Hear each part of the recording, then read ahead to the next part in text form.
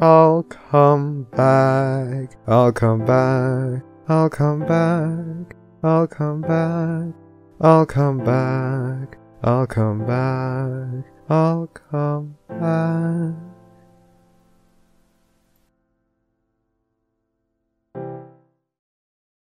Hello and welcome to the Barcast, where the bar gets lower every single week. Your bartenders for this evening will be Milk. Yes. A non-pencil. Reese happily. Enigmatic Otaku. Noises. Flammenwerfer. Ligma. And my name is Flutterpriest.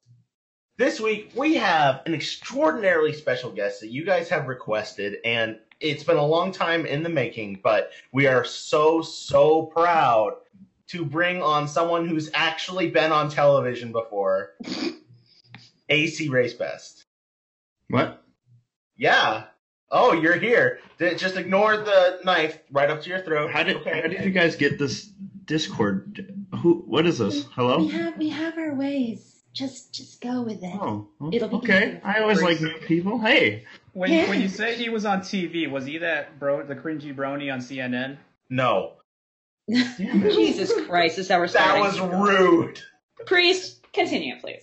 For those who have never tuned in before, hello and welcome. We're a community-oriented podcast where 100% of our proceeds go to charity. You request for the guests. We politely ask them on. Then you ask all the questions. We make them miserable for 2 hours. Mm-hmm. We have all of our previous interviews on places like iTunes, Google Play, YouTube, SoundCloud, you name it. The place where you get your podcasts, they're there. We're streaming also live on Twitch right now, so we get to interact with the lovely Twitch chat, which is always super nice. And non-pencils watching. Pencil, what's examples of questions we will not ask our guest? We will not be asking our guest overly personal questions, like, for example, what their social security number is, where to find them, like how they were when they had their first experience with murder. We were not going to do that. Well, let me put those notes away then. Oh, shit. We also ask you don't talk about religion or politics in the chat. Otherwise, I might have to swing that band hammer on you, and I'm in a crummy mood today, so don't test me, you little pieces of shit. Because she has to deal with me, probably. So. Oh, no, you're fine. You're not a piece of shit that I know of. Oh.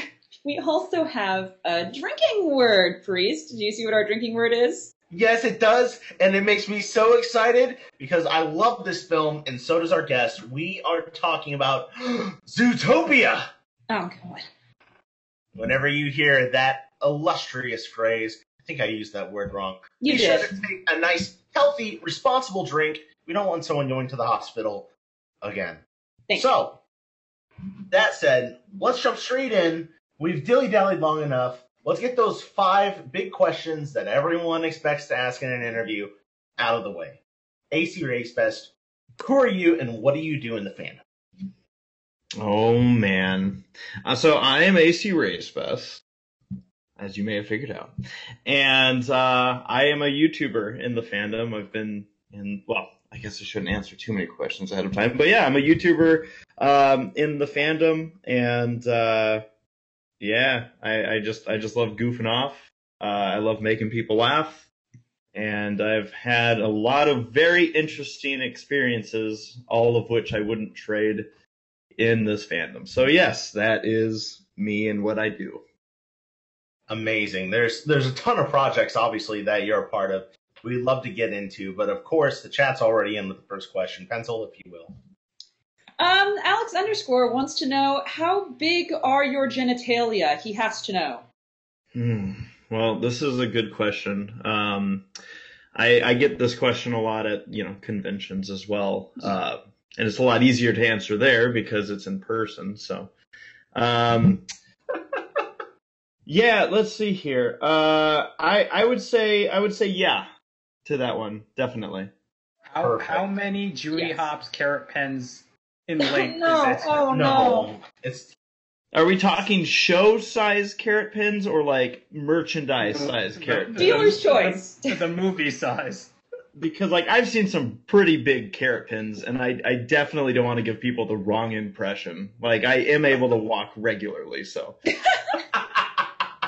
So, at least a carrot pen in size. At least, yeah. Yeah, We- full of we will- ink. We will have to apply that to deca spaghetti measurements later. Now then, next question. Obviously, how did you personally get into MLP? I got into it reluctantly, and as many people I know also did. For me, it was my girlfriend at the time, who I say at the time because she's now my wife, Sarah. I know Toodles, as a lot of people know her, but her name's Sarah. I'll probably be referring to her as Sarah throughout this podcast if she comes up. But yeah, she insisted that I give the show a try. At the time, I knew of a couple people that were friends of ours that were getting into the show, most of whom I knew through the Chippendale Rescue Ranger fandom, and which, yes, that exists. I believe it. Yeah, and they were starting to watch it, so I already knew of its existence, but I also knew, enough from my childhood and commercials back in the day that I just wasn't interested in even partaking in watching that stuff. And she's like, just watch one episode with me. It was Fall Weather Friends back in season 1. And she showed it to me, and I was surprised. I didn't expect a character like Rainbow Dash, who I immediately took a liking to, just being like, my gosh, this isn't a kind of character I expected to see in the show. And after watching that episode, I'm like, okay, well, it definitely wasn't as bad as I thought it would be. Mm-hmm. But little did I know that about a week later, I had a lot of free time, and I'm like, I wouldn't mind maybe seeing like the first 2 episodes. And over a 3-day span, I ended up watching the entire first season. And about halfway through that viewing, I stopped at one point, looked in the mirror, and went, oh, shit. And yeah, it happened. I became a fan of the show. And part of what I think also influenced me to watch as much as I did when I did was because I knew season 2 was getting ready to come out. So I was like, well, I guess it's kind of an now or never. So yeah, I caught up and just fell in love with the show. When you mentioned Fall Weather Friends earlier, what I thought you said when you mentioned it was, I didn't expect all this sexual tension in this episode. Enigma! Why? I mean, it's a good point, though. I mean,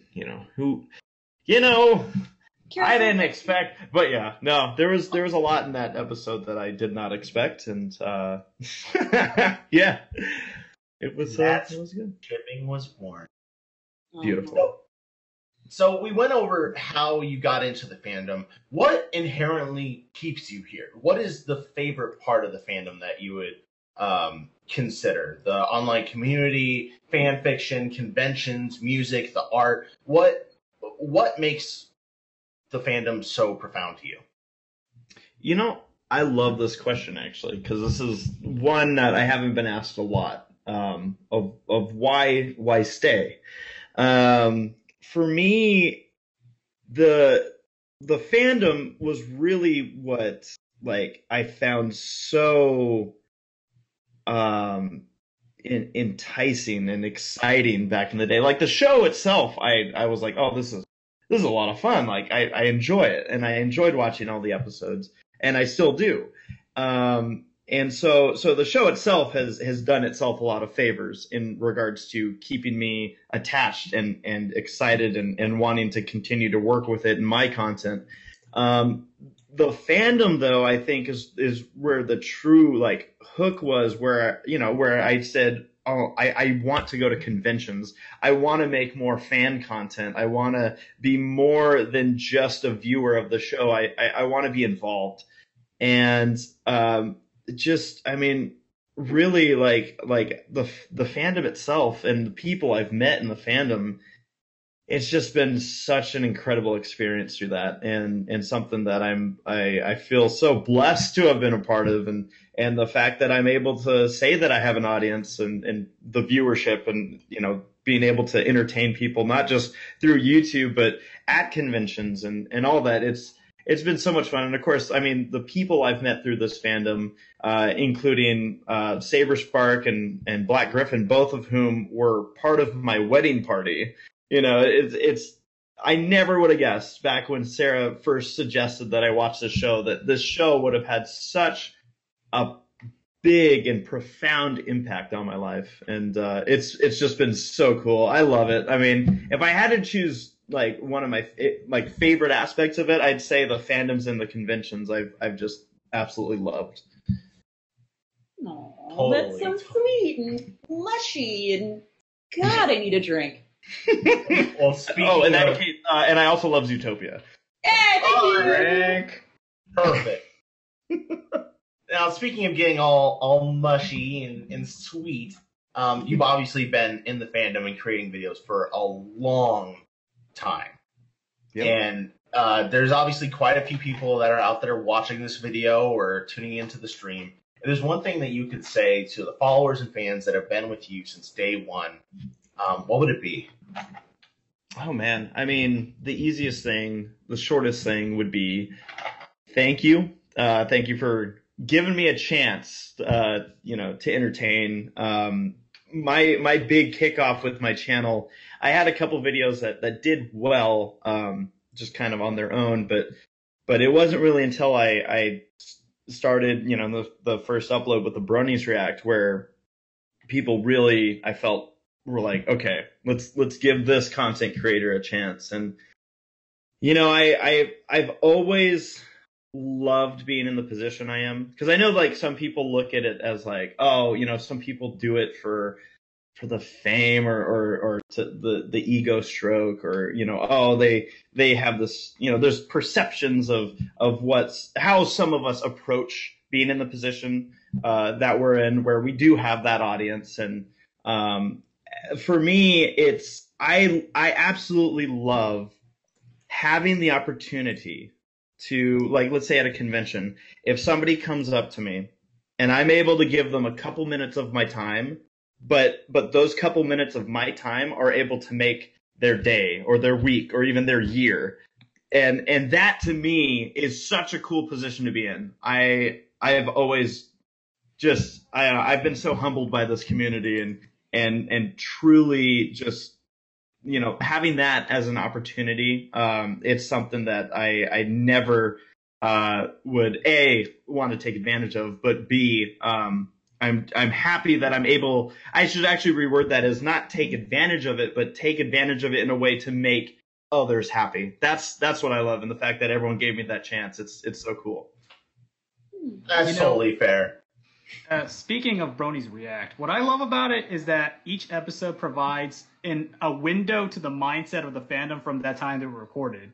Mm-hmm. Like, for example, newcomers, people who were late to the party, won't know that there were arguments about Vinyl's eyes. Right. Yeah. I personally, one thing I do actually a lot of with my content, outside of convention vlogs, which I'll often go and rewatch, especially when new conventions are coming up. A lot of my content, I'll once everything's out there, I'll let it sit for a long time and then come back to it, because maybe I'll even do a reaction. I did it with the first Bronies React that we did, and it's so funny though. Like you said, like it's kind of like a time capsule to what was going on in the fandom at the time. And there's things that I forget that I'm like if it's brought up, I go, oh yeah, that's a thing. But then rewatching these videos, it's just like, oh yeah, that was a thing, that was a big deal at the time. And you look back at it now, and of course we typically laugh or roll our eyes and be like, huh. But it's also cool to just kind of have it as like a timepiece and be like, so, around season 3, this was the hot button topics that were going on in the community. Yeah, in a lot of ways, it also kind of set this guiding sail towards where, without getting too ridiculous about it, where the fandom's kind of was going in a lot of ways, too. It created this wholesome means of entertainment that a lot of channels kind of started copying or made means of. I don't want to say the word copying. Taking their own interpretations of. The immediate thing that comes to my mind is, I believe, Jake Wyman's project, Brownies React, which was just a meme of the whole thing. But there's not enough that's positive to say about the impact that you've had on the community as a whole. Well, that's super cool, and thank you. I know that there was a time where, well, I mean, it's still a thing that I still get, but there was a time where I would just get a flood of messages of people asking, hey, I want to be on Brony's React, where do I send my footage? And to me, like, I was just like, wow, the interest in this show is just so cool. But I was also in the spot where I'm like, the reality is I can't work with everything and everyone. There's no way I would have been able to physically do it. And so I told people, I'm like, by all means, because people came to me and said, hey, I'd like to start my own React group. Is that okay? And I'd always chuckle at that because I'm like, it's not up to me. Like, I'm not going to sit here and be like, no. There's only one React group that belongs in the Brony community, and it's Brony's React. So I love that people took inspiration from it and have done their own stuff. And like you said, like the Jake Wyman, I know a lot of the guys that were part of that and friends of mine, and I got a big kick out of it. And I think it's just super cool that people were able to take inspiration. And just go with it. I mean, in all reality, Brony's React, was a spoof or parody of the Teens React series that we riffed on in the first one, right. And then we were able to make it and turn it into our own thing as opposed to just like a straight copy. So yeah, it's been a wild ride, and it's crazy to even see how Brony's React has evolved over these years, because it's nothing that, like, I didn't plan on Brony's React to even be a series when I uploaded the first one. I figured, this would be funny, and I did it, and then it took off, and I went, well, at this point it would be dumb to not try and ride this wave and see what we can do, and it just grew. And again, it's been so cool that I've been able to be at the helm of a project like this, and just something that I've always kind of dreamed about, being able to have an audience like this, and it always is why I double back to just saying thank you to everyone that's given me a chance to entertain them. Well, we can pick your brain on Brony's React and cool things that are coming up all day long, but that's not why we're here. I'm going to take our last liberty and ask our last normal interview question. And we're going to get serious. We're going to get controversial. Good. Who is best pony? Oh, Rainbow Dash. How dare you? Rainbow Dash. Interview over. Oh, my God. Keep your own wrong opinions. I'd like to hear some of your thoughts on best pony, because I know Rainbow Dash is best pony, so apologies if I laugh or chuckle a little bit at what you guys suggest, but... Oh, by all means, I will happily suggest that I think best pony is Princess Cadence. She hasn't done anything you're wrong. Such trash, Priest. You're such trash. You're such trash. Oh, is she even still in the show? Thank you. She had a baby. No. Right. So her purpose was to make a baby. Oh, God. We all know that Tom is best pony. It's fine. As for my favorite, Tom's pretty good. I'll give you that. Thank you. Tom is the dank engine, you mean? Enigma, quiet your child, please. We also have a question from the chat. A very important question from Mystery Pen Pop, who asks, Race, do you think it is possible to swallow a baguette whole? Oh, man. I'm thinking about this one. Swallow it's a head scratcher, yeah. A baguette whole. I guess the immediate thought I have is there a size that qualifies a baguette? Can someone cheat and make a small baguette that you can swallow? Isn't a baguette normally a yard? I don't know. Milk, no. Also, I don't know. I think it's at least 12 inches, because that's what Jimmy John served. Every time I imagine one, I always imagine one at lightsaber length. Okay, that's I'm gonna go with yes, but you might not survive it. Like you could get it all in there, but it's probably not gonna end well. Totally fair. I hope someone joined right when I started that sentence. I was about to say that's this week's ringtone. We're going to jump out to the thread now. We've got so many questions. We're going to try to get through all of them. Cool. Number one, we're going to RK Striker JK5, who asks, what is your favorite non-MLP franchise? Oh, man, let me think about Zootopia. It's time to drink! Some people might again, I might answer a question and then have somebody be like, well, technically, a franchise means this or that. But, I mean, Zootopia would be my answer. It is going to have 100 more movies that they're going to make. Well, yeah, I mean, Zootopia 2 and 3 are pretty much already in the works. So is the sequel going to be where Judy Hopps solves a murder? Imagine that. Like, if they're like, all right, In the guys. criminal justice system, sexually based offenses are considered especially heinous. I'm envisioning them being like, all right, let's go full rated R with Zootopia on this one, just to see how it goes, just to test the waters and see where our audience is at. And then every furry in the audience cheered. The end.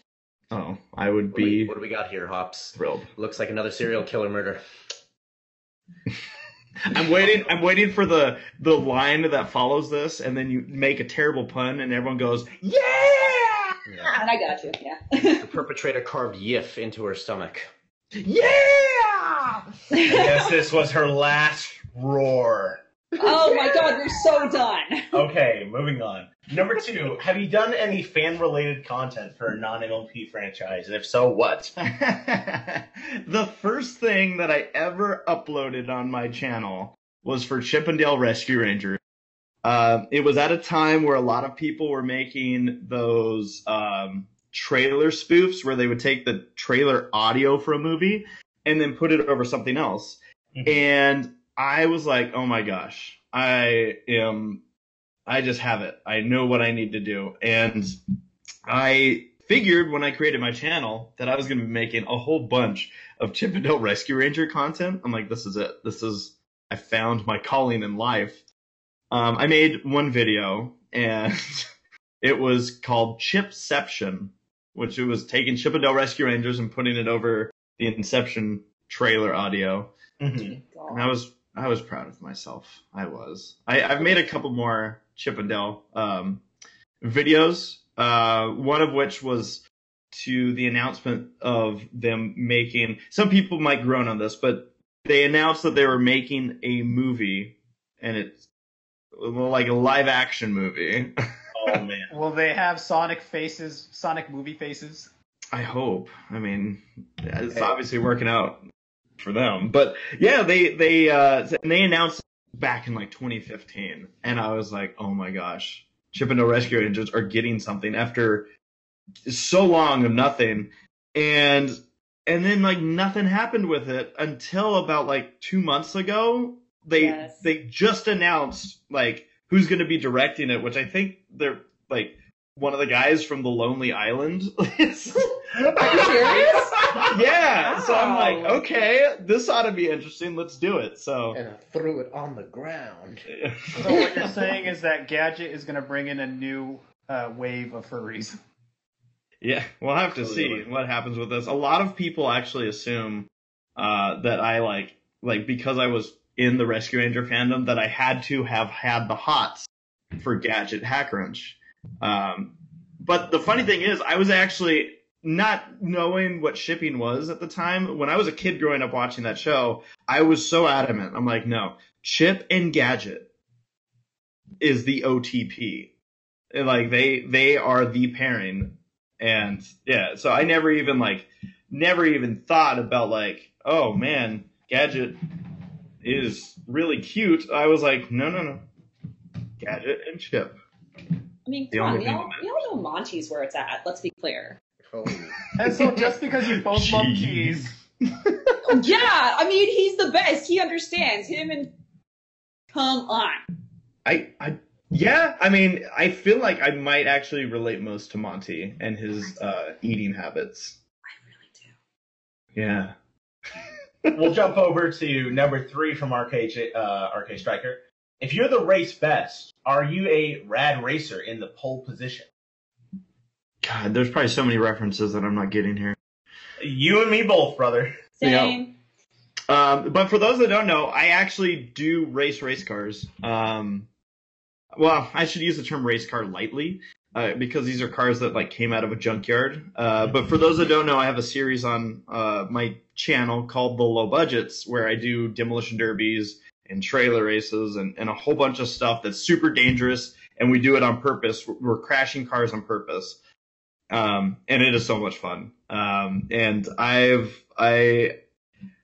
again, it's stuff that I watched as a kid and didn't know I'd be into it someday. And next thing I know, I do it myself. But yeah, I do legitimately get behind the wheel, put on a fire suit and a helmet and go do dangerous things on racetracks.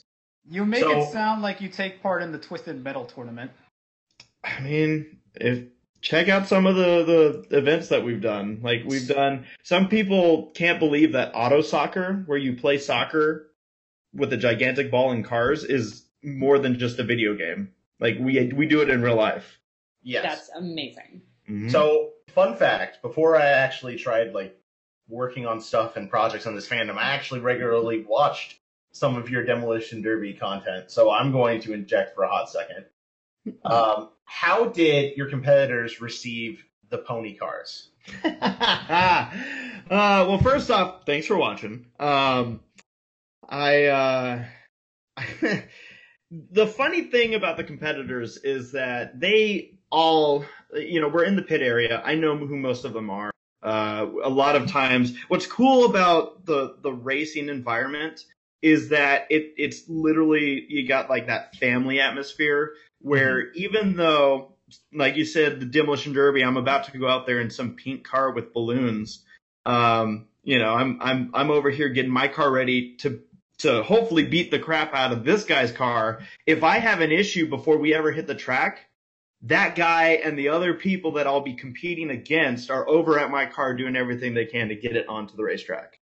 Right. And that's something that a lot of people probably like figure like, oh no, like, everyone's probably hates each other and all this. The thing is, we don't hate each other until we put the helmet on. And at that point, everyone is just, it's meat out there. It's time to eat.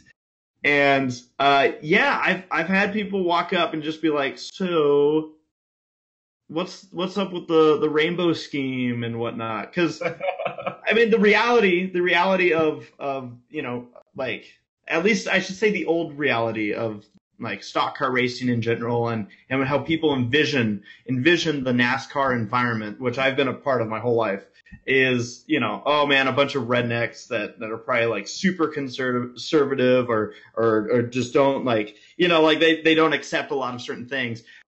But the thing is, most of these people just get a kick out of it. And the competitors are like, okay, there's this next interestingly colored car. All right, let's go. And I don't know if it helps that the person painting the car, is my wife. So they just assume like, oh, well, she got to choose the paint job. But, oh man, when I win in those cars, which I've won in a Pinkie Pie painted car, before, up against, these guys that try to make their cars look mean or don't even care and don't even paint them. It was so funny. Like they told me right after the event, I climbed out of the car and some of the competitors, literally the guy that I beat was like, what the hell? I thought there was a girl driving this car. And I'm like, maybe there was. But I love doing that. The paint jobs I've had so much fun with because I feel like in a way I'm representing, the fandom out on the track and bringing it out. And actually when I won in that Pinkie Pie car was the same weekend as Equestria LA. We had to leave the convention to go and do that event. And Saberspark, was also in the Demolition Derby. He was driving a Fluttershy car. Fluttershy did not do very well in that event. Oh, I'll tell you now. But sorry, Flutter Priest. But that's fine. You're fine. But yeah, it was. I love doing it. I love seeing the kids' reactions because the kids, again, going back to the actual atmosphere at like a NASCAR racetrack, is a lot of families, youngsters, kids going out there enjoying it just as much as the adults. And it's a real family friendly atmosphere and to do that and have the kids get excited about my car because of how it's painted, whether it's Rainbow Dash or Pinkie Pie or Judy Hopps. I've done a Demolition Derby with Judy Hopps and big old ears, of course. and seeing them come up and taking pictures with the car or wanting to see it afterwards and get their picture with it. And that to me is cool because I feel like it's a way for me to kind of do an extension to the fandom and even kind of a thank you to the fandom in a way, saying like, hey, even when I'm doing something that's different or removed from it, I'm still acknowledging that, hey, I'm not afraid to admit that I love this show and here's a very weird way to present it to everybody. Totally fair and well said. We're going to take a question off of Twitter. @FireflyJake, one of your followers, asked you a question, and we received it. If you were given the opportunity to write the script for Zootopia 2, what would it be about? Also drink. Oh, yeah, drink. So I see. I'm pretending to act like I haven't put any thought into this. The biggest thing that I'd love to see in Zootopia 2, wherever they take the plot or whatnot. Actually, I'll kind of break this up into two things. One thing I thought that would be really cool to see is if they did go maybe like somehow transition to a little bit of like a spy route with Judy and Nick. Mm-hmm. And the reason I say that is actually, for those that don't know, Zootopia went through a lot of different renditions and phases before they came up with the final product. And one of which was a male rabbit with a female fox like companion, and he was like a James Bond type of character, solving mysteries and whatnot, and probably trying to be suave doing it and what have you. And then they moved away from that. I wouldn't mind them maybe saying, okay, let's maybe give them a reason to be in that kind of circuit where like they're dealing with such situations as being like spies. But also, I wouldn't be surprised if they also then tried to incorporate that dynamic of having, this spy bunny that shows up in his tuxedo and Judy and Nick being like, okay, what's going on here? I also would not mind it because at the point they'd have to put Judy in some kind of dress, and I'd be like, nice. Perfect. Nice. But really, the thing outside of anything, the sequel, what I want to see is them develop Judy and Nick's relationship. I want it to be in a way where like they don't just jump in and be like, yeah, so they've been dating for a while and everything's cool. I think that there's such a great parallel, so many actually parallels that you could use just in the talks of relationships, and maybe relationships that some people don't think are okay. Because, I mean, let's face it, Judy is a rabbit, Nick is a fox. And somebody in Zootopia is probably going to scoff at the idea of them actually being in a relationship. And I'm like, oh my gosh, like that kind of like, them working through that, maybe dealing with people being less okay with them as a couple. I like, my heart melts at them overcoming a situation like that. And, bettering their relationship. And yeah, I'm just like, come on, I want to see this relationship grow, and then when we get to the rated R movie, we can explore different types of stuff. I like it. I'm going to throw money at this, so that way we can get another step closer to the rated R Zootopia film. Yeah, perfect. I've thrown so much money at it too. Don't tell my wife. Don't worry. Don't worry. We'll bleep all of that out. That entire answer is just going to be one long censor beep. More likely it'll be just like the sound of Flam screaming. Like, I'm sure we can manage. What? Really? We'll just use your screaming as a censor beep. It'll be great. Okay, sounds good. Excellent. Now we're gonna go out to Hawthorne Bunny, who's another fan of yours out on our Film Fiction thread. Question number 1 is, did M.A. Larson ever find out what AC stands for? I love throwback questions like this. Actually, so I mentioned that I go back and watch convention vlogs, and one reason I enjoy doing that is because my memory's not like super great. So when I go back and do that, it's great to see a bunch of people, and then if I end up at the convention and it's like, oh cool, it's great to see this person again. I love like being able to acknowledge like, hey, good to see you again. Like if I remember somebody, because I think it goes like a little extra step for someone to also feel, remembered in that way. At the same time, when somebody walks up and says, hey, do you remember my name? I go, whoa. Nope.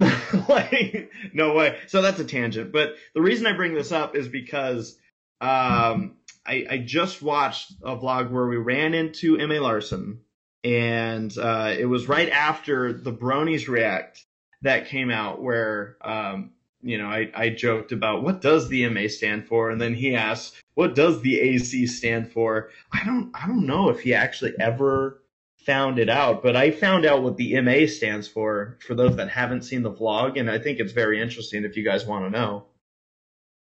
Oh, well, he did come up on stage while we were being introduced at HRPC. Yeah. He decided that he's all of a sudden a part of our podcast. So by That all was means, weird. we need to know about our fellow podcaster. Well, Yeah, this is from his mouth. MA stands for mega asshole. It checks out. I love it. Yeah. I thought it was Master Arsonist. Master Arsonist Larson. That sounds amazing. Yeah, you could check it out. You could I think that was in the vlogs we ran into him. He kicked me once at a convention, like straight up. Kicked you? Yeah, like a Like- soccer tackle, like got me right in the shin. It was the weirdest moment. Why? Did he say anything, or did he just like run up to you and kick you away like a 5-year-old? We were. It was like a 5-year-old. Okay. we were walking past each other in the hallway, and then he was like, now is the time where I swing. I gotta swing, and he did, and I didn't know what to do. I'm like, what's he doing? And then next thing you know, I have a bruise on my leg. I'm like, thanks, Mitch. Maybe he imbued your leg with Alicorn power. It'll I mean, grow wings in again, time. maybe he did. I can't say that I didn't deserve it at any point, so there's that. Thanks, M.A. Larson gives you wings. Or bruises. Yeah. The next question that we got is, your reactions in Bronies React seem so genuine all the time. Do you watch the episodes blind when you record your parts, and how do you avoid spoilers? Oh. The reactions are genuine. When I film my stuff, I'd say almost every time. There's been a couple times where it just wasn't like realistic. Like one of which was the season 100 episode. Saber and I were hosting M.A. Larson's panel that directly followed that as a deconstruction of the whole episode, and it's actually super cool to check out if you guys haven't seen it. He goes through how the episode came to be. There was a lot of interesting conversation about like how Hasbro approached it, how the company itself approached it. So it was interesting. So something like that, I needed to sit there and be with everybody and watch it, and I didn't have the opportunity to also film myself in the middle of this crowd. But aside from like situations like that, I'm watching the stuff for the first time when I'm recording my footage. So it is like, I can typically anticipate if there is an episode that we will do a Bronies React to, because we typically do premieres and finales. So, as soon as I can watch it, I have the camera set up and I'm already rolling, and here we go. And it takes me to get through 2 episodes of MLP. It'll take me about 2.5 hours, because I'm pausing so much. That's why like it may seem kind of weird where it's like, well, how did he do the skit if he's filming real time? It's because I'm pausing the episode every 3 seconds and going, I got to do this. So on that front, yeah, it is genuine. There's obviously some ham thrown in there as well, because I'm being goofy with whatever I'm doing, but yeah, as far as spoilers go, spoilers are a hard thing to avoid. With MLP, I've been pretty successful. With other things like Avengers or Star Wars, I've been successful, which is weird because I'm more into ponies than I am like Avengers or Star Wars. So, but really, it's just a matter of being really careful about what I'm looking at on Twitter, especially after episodes air. I've made the mistake of being on Twitter. I was out of town, so I think I was on the East Coast, and I was covering a racing event, and so I wasn't even thinking about MLP at the time, or the fact that there's an episode probably airing right now. And so I happened to be on Twitter, and then I started seeing people posting like live responses or reactions to it, and I was like, oh crap. All right. So that happens. But it is hard to avoid spoilers. It's just a matter of I try to limit where I have certain things, on my Facebook. I'm not adding everybody. Okay, cool. Yeah, I still use Facebook a little bit. But yeah, it's just a matter of trying to see it as soon as I possibly can, or just plugging my ears and going la la la, walking down, because they're hard to avoid. But I do appreciate that my viewers also do a pretty good job of not sending me stuff on private messages or tagging me and stuff that has spoilers, because that would be oh well, there you go. So I appreciate that my audience has not done that. Awesome. My favorite reaction of yours was the one where the show had the audacity and the balls to send a child to hell. Because my reaction was the same as yours when I first saw that. I couldn't believe it. So one thing I'll do a lot while I'm filming is I'll make comments, kind of guesses as to what's going to happen. And throughout that's why I had all that footage of me saying I know they're going to forgive her, and I basically I hate that they're going to end up forgiving her, and I can't figure out how they're going to justify it. What I didn't expect was that they were going to instead justify sending her to hell instead. And I was like, oh my god, this is the greatest thing ever. Speaking of greatest things ever, I'm going to jump over one of these questions for a little more juicy one. How did you react when you got the submission from Black Griffin for the Equestria Girls Brony React, where he skydove and was at Mount Fuji? So if I recall correctly, I think he told me in advance, not what he was going to do, but that he was going to do something. And when I got his footage, and all of a sudden he's in an airplane, I was like, what the hell, Gabe? What's going on? And that guy's a madman, a straight up talented but crazy person. And I was, my jaw was probably on the floor going through his footage. Not only the Mount Fuji bit, because just anyone can drive out to Mount Fuji and bam, there we go. But him jumping out of an airplane to make his point, I was unbelievable. Gabe has always been such a pleasure to work with in any of the projects, and we're good friends, and he's been very willing to help me out. I've done multiple projects with him outside of Bronies React, and just a super nice and really down to earth individual. I could talk for hours about Gabe, but essentially, he just he really kind of set the mark for us on Bronies React that day. So yeah. Somewhere off in the distance, Dusty Cat just flips the table. Now what do I gotta do? It's funny you mentioned that, because Dusty did his best to one up Gabe, and one of the things was he wanted. I think it was for episode 100. He literally he went out on his dirt bike to a jump and jumped over an inflatable shark. And he told me about that. He did that, and then everyone was like, "Oh my gosh, Gabe, you're so." Someone gave Gabe credit because Dusty had his helmet on, so people thought it was Gabe. Wonderful. Dusty's like, shit. Anyway, we have a lot of questions to get through, so Priest, what else we? Let's move to a question from Terry the Human. Let's pull questions from a different person right now. Pulling one of their questions will be, What is your favorite memory as a brony? Ooh, favorite memory as a brony. Oh, there's so many. I really can't choose a specific favorite, but like when I think of stuff that comes to mind, like the moment Saber and I met Lauren Faust in an elevator on accident. We were beating each other up with balloons, and Saber literally goes, "Imagine if Lauren's there," because we were at a convention, but obviously not anticipating we'd run into her. Mm-hmm. The elevator door opens up as we're still beating the crap out of each other, and there's Lauren, and we're just like, well, there's an impression that we left. Great. But really, it's like the Who's Line shows also.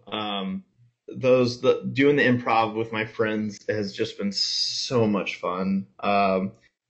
And also moments just having people, approach me or message me saying, like, this is kind of on a more serious nature, but I've had a lot of people come up and just say, like, your videos helped me get through a hard time, or your videos have saved me, and stuff like that. It's like you don't realize the impact you can have until you're there. And again, it goes back to me, like I said earlier, just being so blessed to be in this kind of position. So yeah, blessed. Hashtag blast. Now then, we're going to go to the Mystery Muffin, who's up next, asking some questions. Number one, your videos have always made me smile and laugh. Have you considered heading into the entertainment industry to do something such as comedy? Oh, that's super sweet. And yes, I have. It's one of those things where, because what I do as a regular job is I'm a mechanical engineer. Went to school for that. Went that route. It was one of those things where when you're having to figure out what you're going to do for your life, essentially going into college, I knew I was good at math, and I'm like, well, I enjoy doing some robotics kind of stuff, so hey, let's do this. But I would love to do it. In fact, there's even like an opportunity I feel like in the future where if some of us wanted to start an improv group and carry it into a more professional route, that we have venues that we could take. And especially because like location wise, it's starting to really work out because just because of where a lot of us have moved to or ending up. Yes, I'd love to. I would love to, whether it was getting involved with movies or doing, again, like improv type shows. I would love to have a shot and chance to do something like that. Because I do feel like for me, like, wow, the engineering stuff is cool and all. Doing like the racing stuff, which is also in a sense improv, or we're live announcing. I'm an announcer at racetracks, and being able to entertain people that way. That's heck yeah. I love being able to entertain crowds. I love that. Awesome. The next question I'll take from Mystery Muffin is one that you probably get a million times. Let's set the record straight. Number 3, if I also may ask, are you looking for more bronies to react in your videos? If so, how do I apply? See, there you go. So there is no application. The way the quick answer, because I had to develop this, how do I say this the right way, is that I've always told people, make an impact, whether it's on the community, make an impact on, I've had individuals make an impact on me, that the community was less aware of, that I went, no, these people I want to work with. But it's just about making content, getting out there, doing stuff, having fun with what you're doing, not just doing stuff with, I'm going to do this so I get a big audience. That's the only reason. Like the videos I make them because I love to, because I have fun making these videos, because I enjoy working with the people I work with. So yeah, that's my suggestion to anyone and everyone. I have had people approach me and ask, hey, can I be on Bronies React? And I went, you know what? Yeah, you know what? I'm looking through your stuff. Yes, absolutely. One of those people was Black Griffin. Hey! And look where we're at now. So you never know. Yeah, you can be on my show, but in return, you gotta come to my wedding. Yeah. What a trade-off.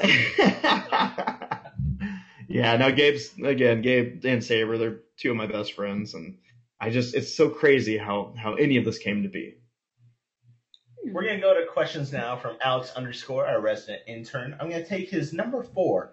What is the worst thing you've ever had in your mouth? Now we're getting to the real questions here. Yeah, these are the serious ones.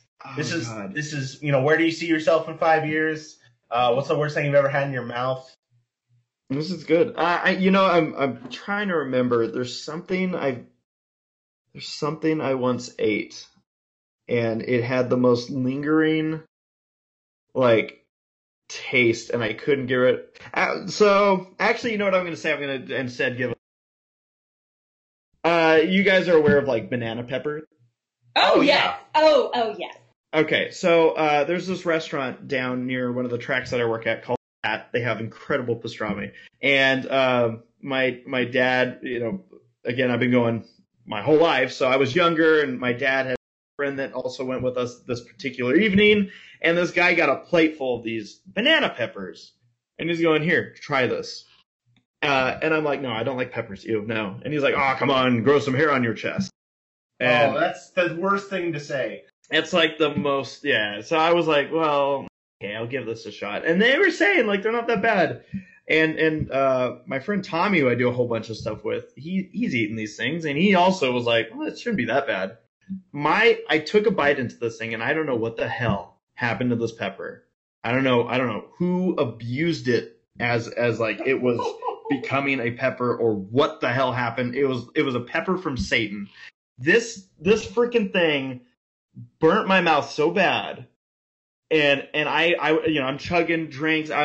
Nothing's helping, and my tongue started to actually swell up. Oh no! And we're talking about a freaking banana pepper. I'm sitting here going, I've been duped. What? Do you have an allergic reaction or something? Maybe. But whatever Maybe you're happened, allergic. It was probably the most unpleasant thing I've ever had in my mouth. So to answer that question. Well, I have to. I find that really funny. I bake hot sauce, and I fed the guys in the podcast a 900,000 Scoville sauce that I made, and it was fun. It was.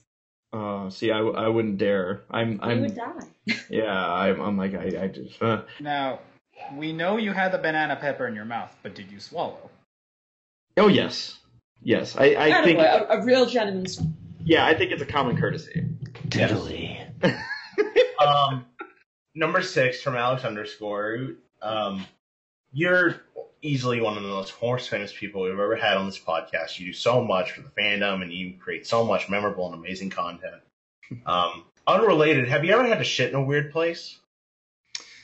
I mean, yeah. Well, actually, I had to, but I didn't, and it ended up actually. It really. Again, so as a kid, I had this really bad habit of having too much fun. And that might sound weird to say, but in the sense that I decided at some point in my childhood that I also did not have time to go to the bathroom. Like there's a bathroom 50 feet away, but no, I will do everything in my existence to hold it. And so one day I probably was doing the same thing, but not having to pee, with something else. And, I had to go so bad, and we were at a racetrack out in the desert, called Speedway Willow Springs. And basically the way that this was there wasn't a lot of money into this track.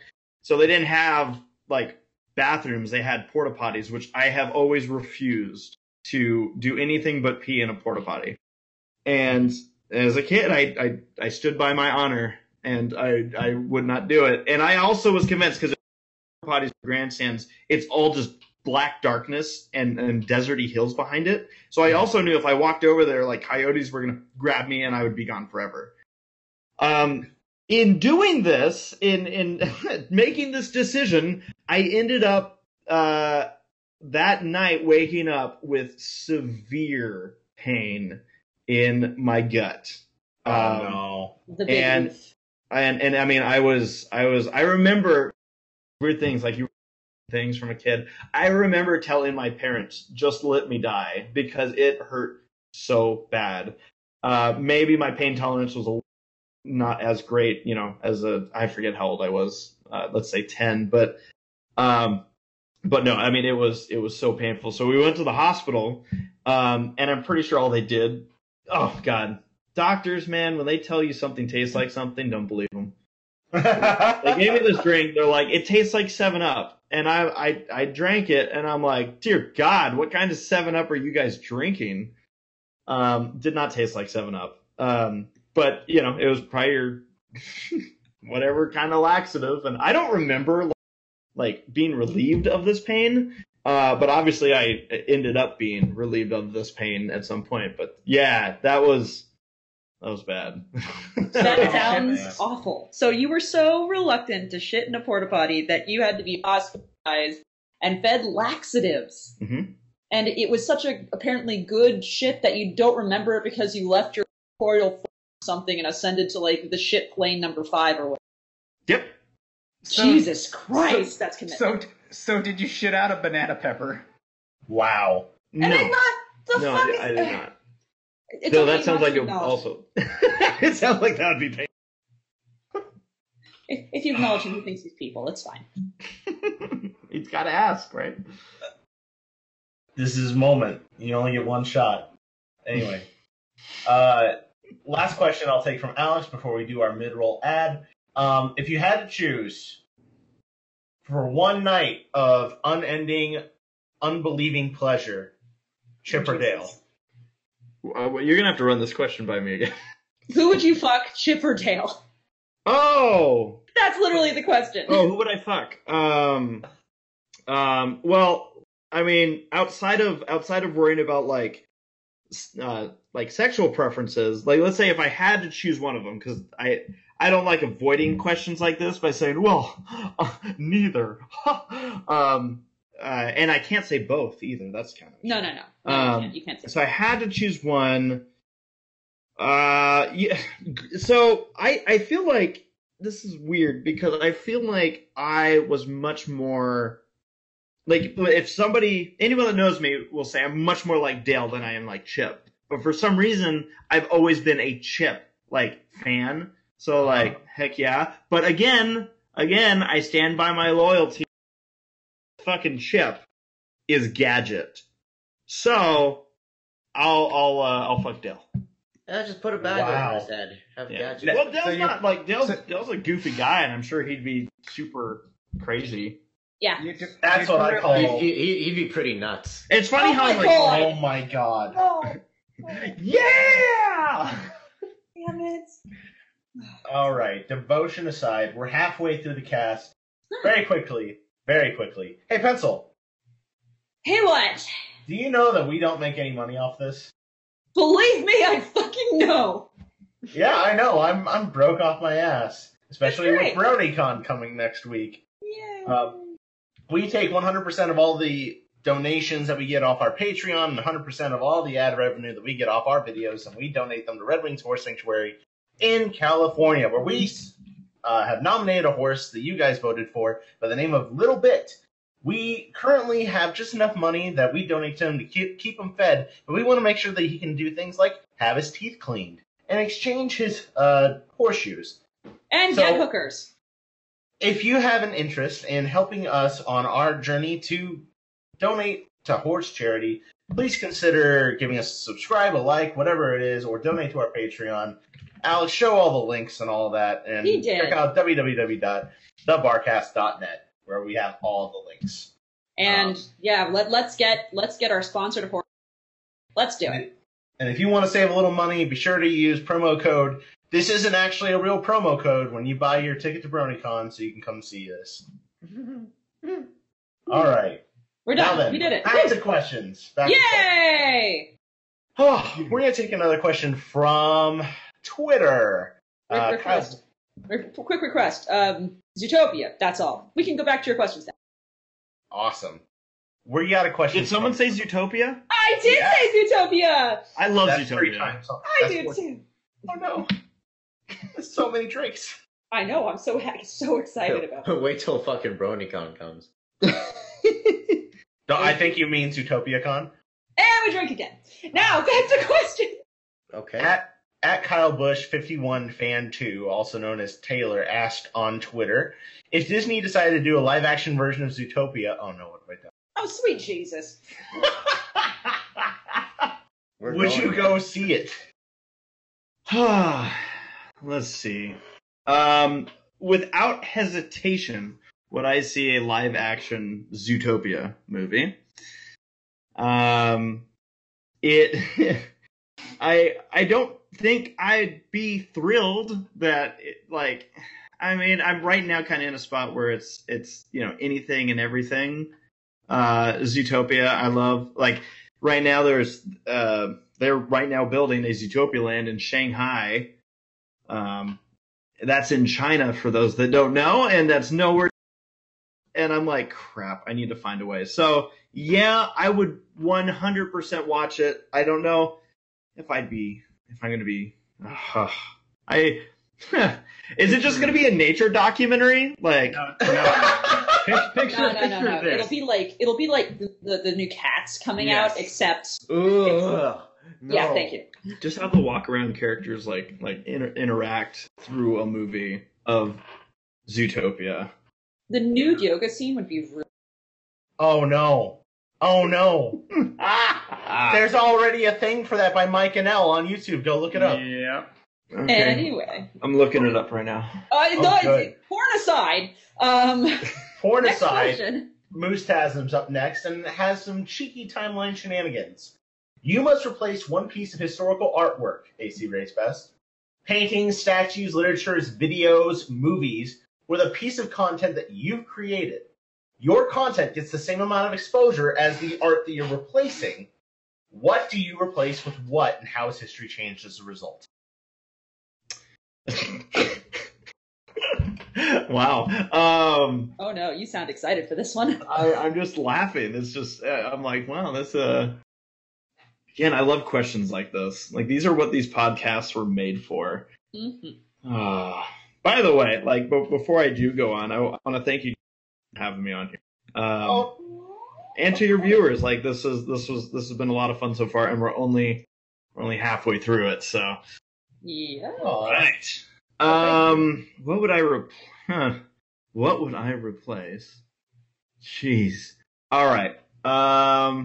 So I will replace the Eiffel Tower. And instead they'll put a gigantic big screen in the middle of Paris, and it will just have the buy everything video I did for Zootopia to be on constant repeat. So people go and buy more Zootopia merchandise, and therefore we get a lot more movies. It'll be like James Bond, but with Zootopia. But here's the thing: it's for as long as the Eiffel Tower has been around. Won't that make Zootopia public domain? Not if they kept the rights. Not if they kept the rights to it. They'd have to that just means they'd have to make something otherwise every 7 years. Sounds like a win-win. Yeah, that sounds really good to me. So double down. They just didn't realize man. That changes some historical pictures. Yeah. It will, but you know what? So it'll be a picture of Hitler with Zootopia. No! You stop! It's time to Stop! That's Gentlemen! Exactly, Enigma. I was cheeky about it. Go sit in the corner. Face the corner. What did I do? No, both of you, go sit in the corner. What did I do? He's the one that said it. No, sit in Kids, the I will turn this car around. Okay, we're moving on to the next question. Sorry, Race, we do this a lot. No problem. Seton is up next, and I'm going to take a fan favorite question. Number 5, what is the theme song for your sex life? Oh, the theme song for my sex life. Try everything.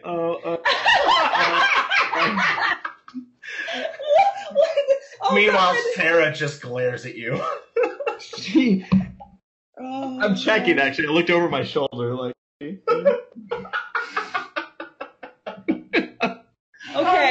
Okay. I do not know your wife, but I'm a pretty cheeky kind of jerk person. If I heard you do this, if I heard you give this answer, next time I had sex with you, I would have to like start to make orgasm noises and then break into that song slowly, like just gradually go from oh to oh I should go. I did it again. Jesus. Okay, sorry. Jack of a Few Trades is up next. You have gone to an insane number of conventions. What's the weirdest thing that's ever happened to you at one of them? Weirdest thing. I mentioned the Lauren Faust thing. That was just kind of unbelievably coincidental. Probably most unpleasant thing was I had an individual.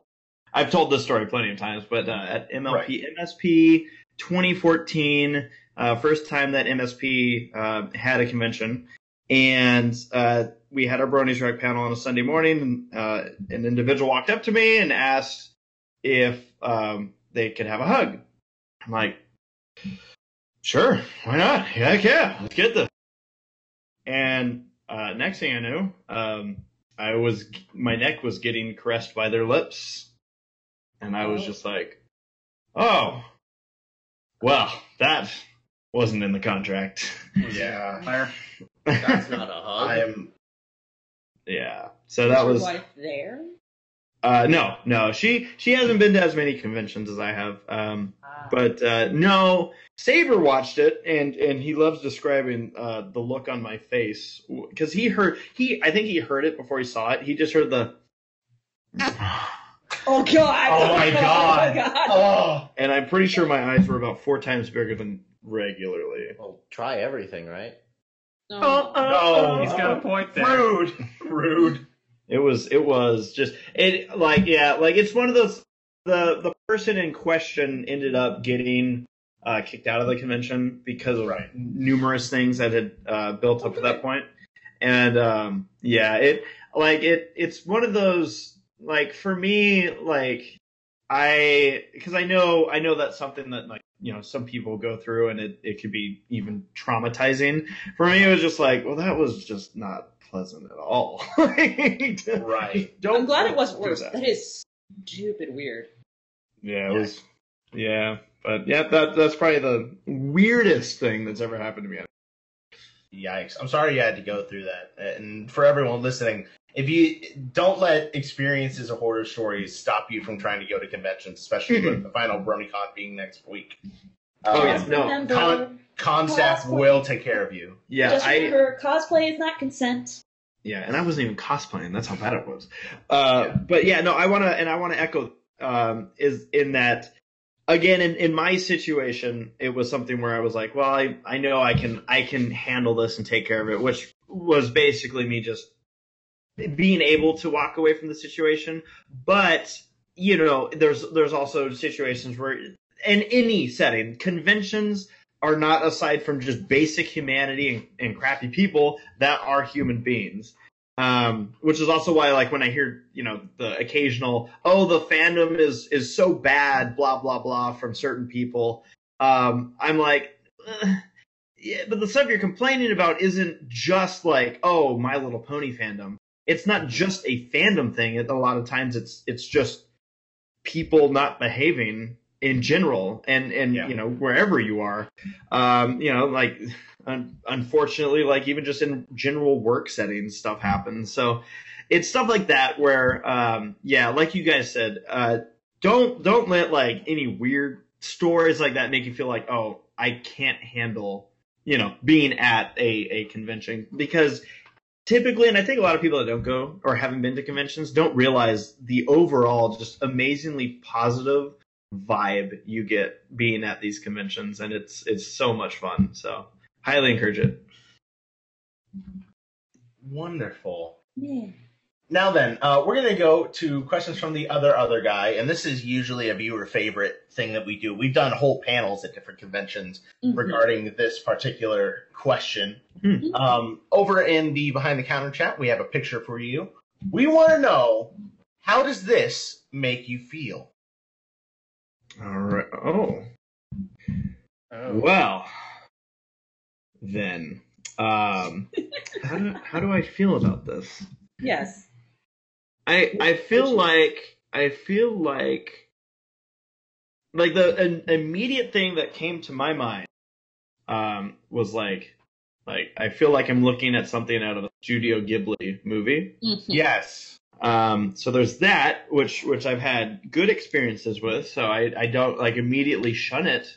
But it's the logistics here where I go like, would I travel with such a form of transportation? And if so, how do you get in? And am I asking too many questions at this point?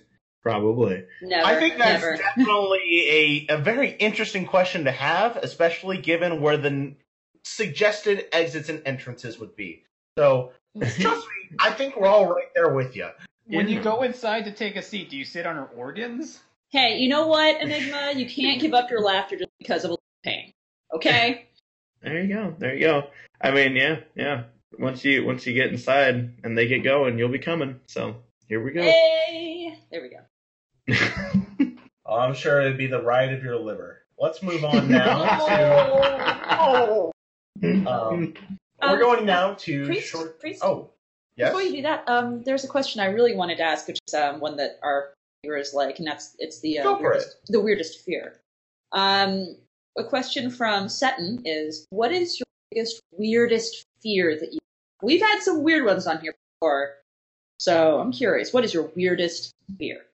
For me, it's a weird like phobia. In the sense that like it's not something that I actively afraid of, but it's like the ultimate thing that like will literally make me curl my toes and cringe, and it's weird. And it has a name. I think I might missay it, but I think it's like tryptophobia. Trypophobia. You're afraid of holes, like lots of tiny little holes. Yep. And like it makes me literally just want to like scratch at it. Like, that is something that like has bugged me. Like, that's mine. That's my like one that I can't even begin to explain why it's there. It just because it's not like it endangers me in any way. It's just like, oh no, like I literally want to just take a hammer and just start hammering it out until it's not holy anymore. You should never ever my face. Well, as weird as that is, it will never top coffin wasps. Okay, coffin wasps is the big one, yeah. Coffin wasps. We had somebody come on who was very joking the whole time and then got super. And just in this monotone, my weirdest fear is that I will be locked inside a dark and under tube and filled a coffin with wasps, and I won't be able to see anything, and I'll just be buried alive with it. Like, Jesus Christ! And he just says, I've had a dream about him since I was a child. It's like, what the fuck is wrong with you, bro? Like, shit, man. Well, I didn't even know that was a thing. So it is a thing. There you go. Learn something every day. All right. Now we're going to Short Scripts and Explosions, the writer of Background Pony, for this next question. What doth life?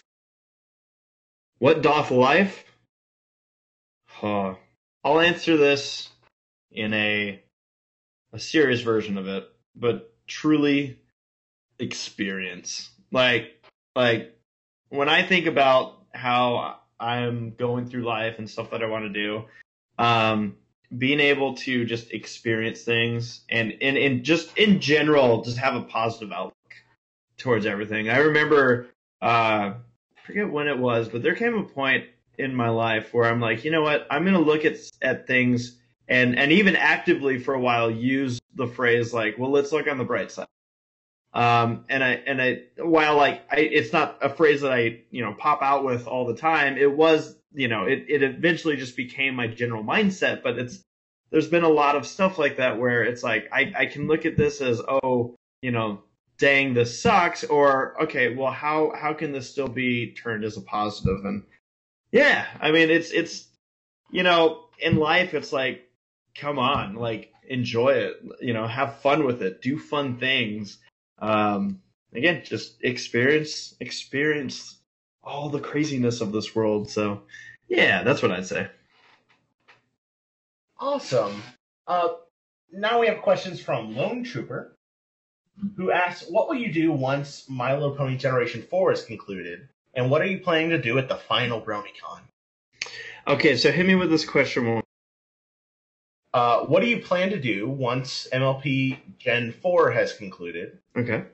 And what are you planning to do at BronyCon? Well, when Generation 4 ends, I think there's kind of a worry out there that like everybody in the fandom is just going to like disappear. Like Thanos is just waiting to snap his fingers and eliminate bronies from this world. Yeah. That's not going to happen. By all means, no. I mean, outside of the fact that there's been people that have been into ponies before Generation 4 even existed. The fandom, just look at other fandoms that don't have continuous ongoing stuff of why people got into it. For me, I intend on still having fun with the show and having fun with maybe projects that I didn't have time to do back in the day, including Bronies Reacts, that maybe we'll revisit stuff that we haven't hit up yet. So on that front, I still feel like there's plenty I want to do with the show in due time and, on a relaxed schedule. On top of that, there's, everyone's already talking about Generation 5, and I know, I can guarantee you we'll do something with Generation 5. Like, Gen 5 has two directions that I can see it going, and either one, I see a win. It's either going to be, like, so good, or at least as good as Generation 4 that we go, awesome, cool, we're continuing the train, or it's going to be so bad that we're still going to have so much to do with it. So there's that, but I still have a lot of plans. I've always liked to transition my channel to kind of just an animation in general deal, but it doesn't mean like, that I don't do anything with the show. I've always done with my channel whatever I want in general, obviously with the low budgets being on there and then convention blogs and Bronies Reacts, it's kind of all over the place. Mm-hmm. But that being said, the follow-up or the next part of this question was, what will I be doing at BronyCon? Yes. So BronyCon, I actually just posted. I forget I can't even remember if it was today or yesterday, but I posted this schedule of mine. I'm going to be slammed at BronyCon. Mm-hmm. I think there's 13 events that I'm going to be part of throughout the 4-day weekend, including our Who's Line show on Friday, Bronies React on Saturday, and some other panels that we're known for doing. Brony riffing is magic. We're going to riff some kind of pony content. We don't yet know if it's going to be show stuff or a really weird like horse movie. Oh, good. But yeah, I've already heard some of the things that we might do, and I haven't seen them. But just hearing how they're described, I'm like, oh my god! Like even the riffing stuff is stuff that we do. Like we don't watch it beforehand and then formulate what we're going to say or script anything. Even though we say it's like Mystery Science Theater style, it's actually improv. We're doing this off the cuff, real time with everyone else. But that said, yeah, 13 events. I'm super excited. Anyone that is like hoping to maybe grab a picture or an autograph or just say hi, I'll have meet and greets all 3 days, and they're up on the schedule. So yeah, it's gonna be just all about being there with friends that are practically family, entertaining on stage and interacting with all the people that are there. And then sending this convention off, as it deserves, just giving it that final farewell that BronyCon truly deserves. I wish it wasn't ending, but at least we know going into it and have known for a year that, hey guys, this is our last chance to really make something special happen in Baltimore. Well, while it sounds like you have quite the hectic schedule, you're definitely going to make it one to remember. We're excited to see what you have to offer for us. And if we cross paths, we'll have to make sure that we hand you some nice, very clear, looking like water shooters of vodka. So, well, thank you. Some people might not know this. Actually, I don't drink alcohol. But I've still been drinking my water whenever I mention Zootopia, because Zootopia is one of my favorite movies. And when Zootopia came out, I was like, man, I love Zootopia. Well, then we're gonna have to at least get you a bottle of Fiji. That's the good stuff. There you go. I have tried alcohol, because some people are like, oh my gosh, it's got to be like, is it a religious reason that you're not drinking, or I'm trying to remember some of the other reasons, but no, it's just I just don't like the taste of alcohol. I'm like, ooh, I like putting chocolate milk in my mouth, not the hand sanitizer. Well, I mean, they do make alcoholic chocolate milk. Oh. See, now we're talking. It's great. It's great. I've had way too much of it. It is great until you need to go to the bathroom. Anyway, next question. We're going to Muggany. I'm going to tweak this this question just slightly. You tweaking me there, priest? Hey, that's what happens behind doors. Yeah. Will you sign a person's body at a con if they provide you the utensil to do it? To be clear, this person wants you to sign their titties. I've done it. Yep. How does that? Okay, so we've had the chance to do this like once, sign someone's body. How does it feel for you? When I've done the signing, when I'm signing them? Yes. Well, I've signed multiple parts of people's body. Interesting. I have signed titties. Is that how we're referring to them? Titties. Sure. Yeah, titties. I thought we call them biddies. So I've signed those. I've signed someone's forehead at BronyCon before. I always like triple check with these people. Like, is this literally something you want me to do? All right, is it? Because I've been signed, without somebody asking me before. And in fact, my arm was once signed by someone, I think 6 times. And I had no say in it. And it was M.A. Larson. Yeah. And when I went to work that Monday with my arm like tattooed up with M.A. Larson's name, everyone's like, what happened? Yeah. I got claimed. I feel that. Dusty Cap has a habit of signing my legs, so yeah. so yeah, for me though, when I'm signing, so once I know the person's okay, they have me sign where they want. I'm just like, okay. The hardest one I think was signing the forehead, because the person, understandably so, was kind of sweaty. Their face was a little bit sweaty. So as I'm signing it, the ink wasn't really sticking, and now I'm like, well, great. Do I keep going over the same part of the forehead? What do I do here? But I've signed it. I've signed a lot of things through all this, and I know you said you signed someone's forehead, but what I thought you were going to say was you signed. Stop. No, I've never. I'd probably have to decline signing one of those, only because I just don't see where in the convention setting. Well, no, I mean, outside of, I probably wouldn't prefer. Yeah, I would. Yeah, never mind. It would just be preferentially no. Sorry.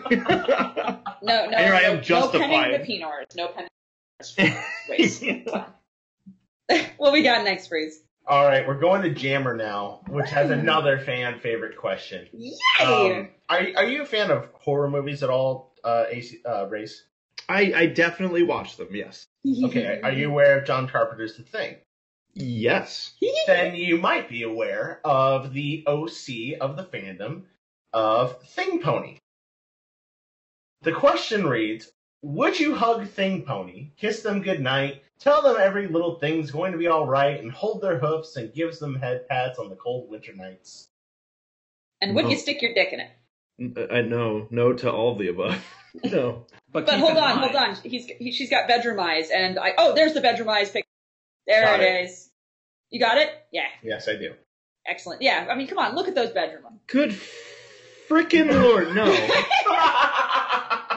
But keep in mind, she is a shapeshifter. She could turn into Judy Hopps. Well. Probably still no. This is a thing. Like this is Yes.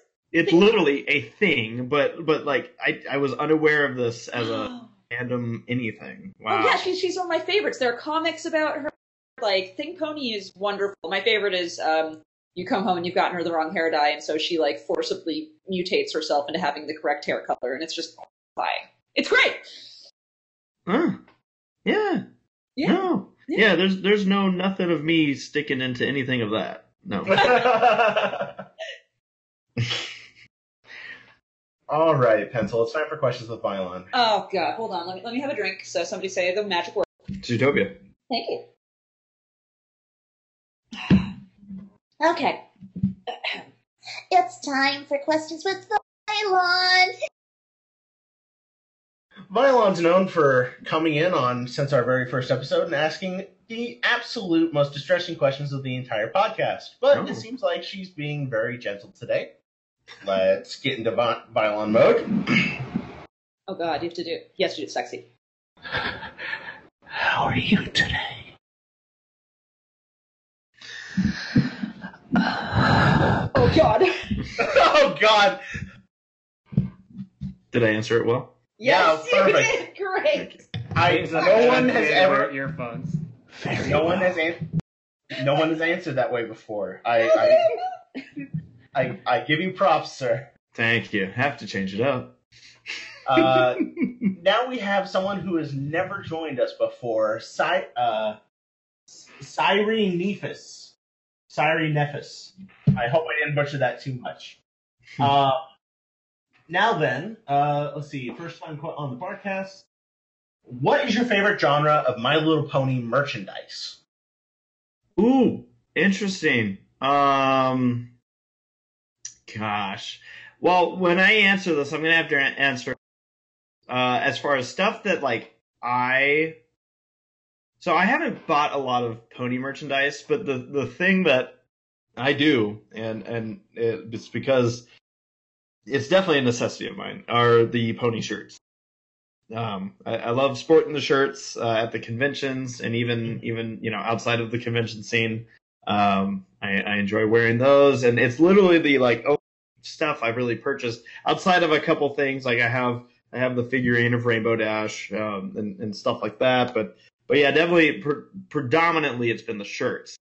Now, what do I get the biggest kick out of? Oh man.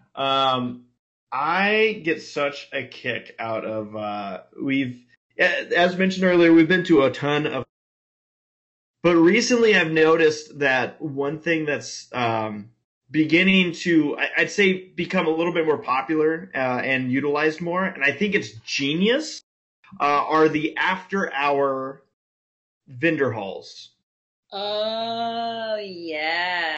And yes. to me, those things are so much fun to just walk around and be like, well, I didn't know that she could bend that way, but now I do. All right.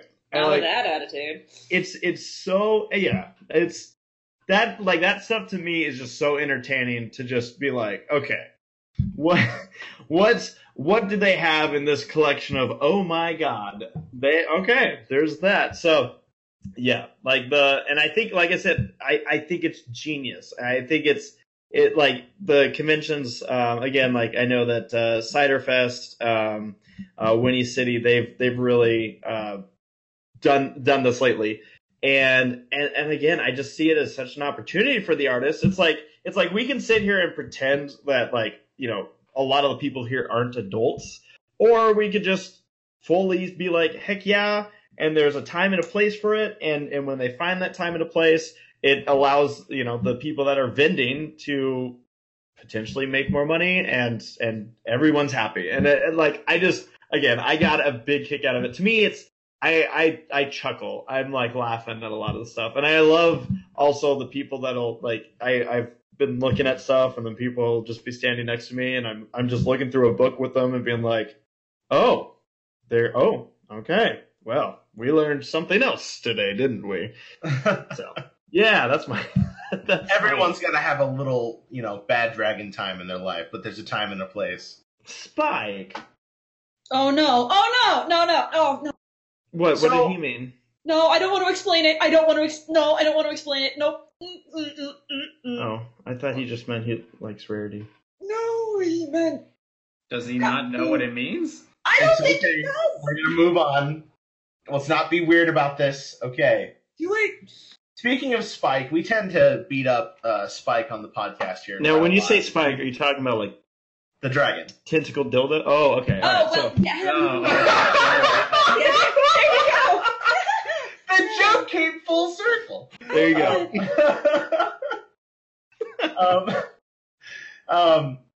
Vandamoose in our thread asks, it seems like you just hate Olaf. Why does he get a special and not Best Bunny? It seems that I hate Olaf. And then what was the second part about it? Why does he get a special and not Best Bunny? Oh God. That is a very good question. I don't. See, this is where, because I've put out so many videos, I'm like, I must have said something somewhere, or maybe it just came up on, during a podcast or something, and I'm like, what did I say? But Olaf suffered from what a lot of Frozen suffered from, which was just overexposure, and Disney being like, yeah, here we go, more stuff. Where they had cool stuff coming out like Zootopia, and in my opinion, I'm like, oh, cool, they could do so much with this, and then seeing them continue to be like, oh, now we need to do a special with Frozen again. I'm like, ugh, okay. So Olaf, I don't mind. Like, immediately after seeing Frozen, I actually was like sticking up for Olaf for people that were giving him a hard time, and then over the overexposure bit, I started like being like, I feel like Olaf suffered from a similar like thing that Mater did, where Disney kind of was like, hey, let's really push him, which for Mater was in the second movie, and then the single trailer.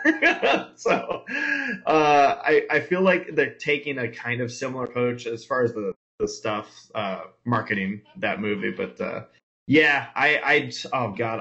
would do out that they were doing a short with Zootopia, and I don't know, that's a good question. Why haven't they? Come on, guys, let's do this. They need to get it together. Yeah, they do. How come there's no Zootopia level in Kingdom Hearts 3? Oh, is there not? That would have been so cool. Why isn't there? Actually, no. There's still DLC coming out. Give it time. Yeah, I haven't actually played. This reminds me, because someone asked what we'll be doing in the future. It's still fairly unofficial and not like 100% locked in. But my wife and I are actually working on putting together a gaming channel. And the dynamic that we have is that I truly suck at video games. But God damn it, I try hard, and not like a try hard. I give it my effort, and there's some things that, like, when I'm playing, I always thought I was decent at video games until she sat next to me, watched me play, and was like, "Do you seriously not see the thing, like, right there?" I'm like, "What are you talking about? Like, there's no... What? Right there?" She has to get up, point at the screen, and be like, oh, yeah. So... I wonder where I've heard all of this before. Oh my God, Grace, you're so bad at games! So we'll see what happens with that. Well, I wish you the best of luck. I'll tell you, it's a lot of fun. I'm looking forward to it. Sunbro for Life is up next. Another fan favorite question, because they always want me to do voices for some dumb reason. Number 3. Have you accepted Skeletor, the master of the universe, into your heart? I just want to respond with, yeah.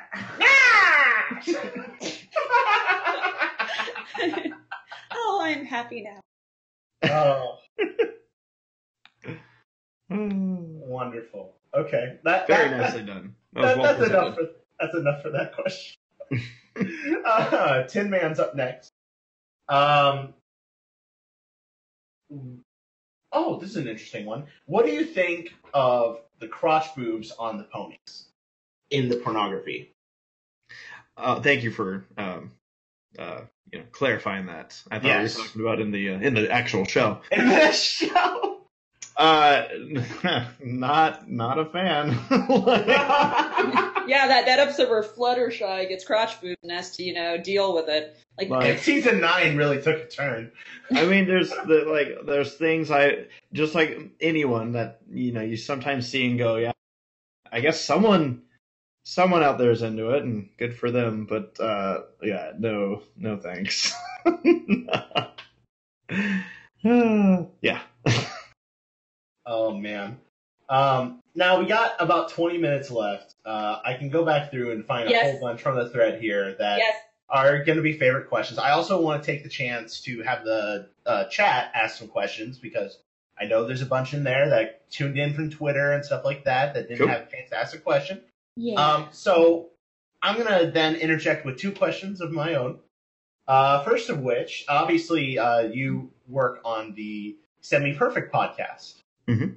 What's that experience been like? And for those who maybe not listened to it before, what would your elevator pitch be for it? So the Semi-Perfect podcast is a podcast that Saber and I started a couple years ago. It was the kind of idea of it was back in the day. Saber used to do a podcast with Paleo called the Brony Breakdown, and while actually Saber and Paleo still do a podcast together called the POS podcast. I was like, I think it'd be fun to do a podcast and something that still kind of has some revolution around the show. And so essentially what we'll do is we'll discuss new episodes, new things coming out about the show. We'll go a little in depth with that. We talk about general media, movies that come out. We're very, very careful with spoilers, and if we're discussing spoilers, we always give people a super big heads up, and it's very obvious when we're discussing them and when we're not. And just in general, just talk about stories, from our daily lives and stuff that comes up, and stories that otherwise may, get kind of forgotten and not mentioned, but otherwise would make you laugh. And on it we have, again, my wife produces the whole show. And she's done an incredible job with it. And it's myself and Saber Spark. We have Black Griffin come on. I mentioned Paleo. He's on it as a regular. Hirosashi, a good friend of ours. Panama Matt. I'm going to forget somebody crucial, but, and we just talk and answer questions and hit up topics and just really go over whatever the audience is kind of interested in. And it's a fun driving force behind it. So it's been fun. I've enjoyed it. It's kind of like for us, like a mini convention every other week. We host them, every other Wednesday. And, it's been great. Our audience has been a lot of fun to interact with and just a great bunch. That's awesome. As fellow podcasters, we know how much fun it can be. And then almost to kind of pivot on that, if people are looking to get started listening to your podcast, I would happily suggest the one I'm going to recommend to lead into this next question. On the Semi-Perfect podcast, you did almost a 2-hour recap of the time that you spent on the Steve Harvey show. Yep. In which you basically outlined bronyisms on a segment called "Is This Weird?" Correct me if I'm wrong. And is it weird? But I wasn't going to. Is it weird? Right. So we could ask you and rehash that question, rehash that whole podcast. Like, what was your experience like?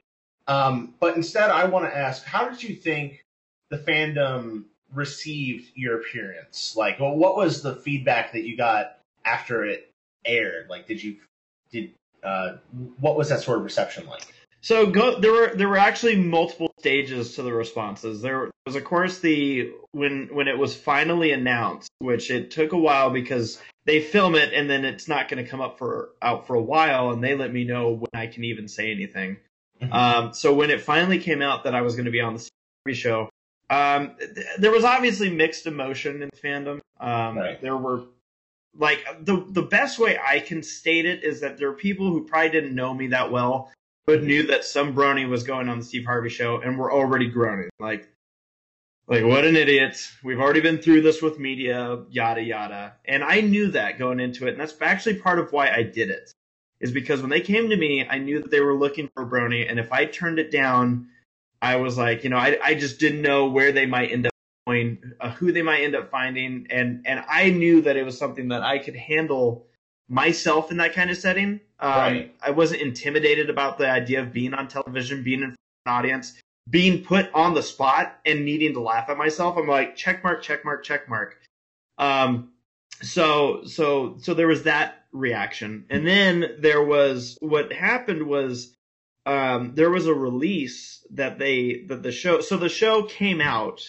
Mhm. And I'm trying to remember what order this happened in, but I believe when the show came out, they also posted a segment of it, but they didn't show the whole thing.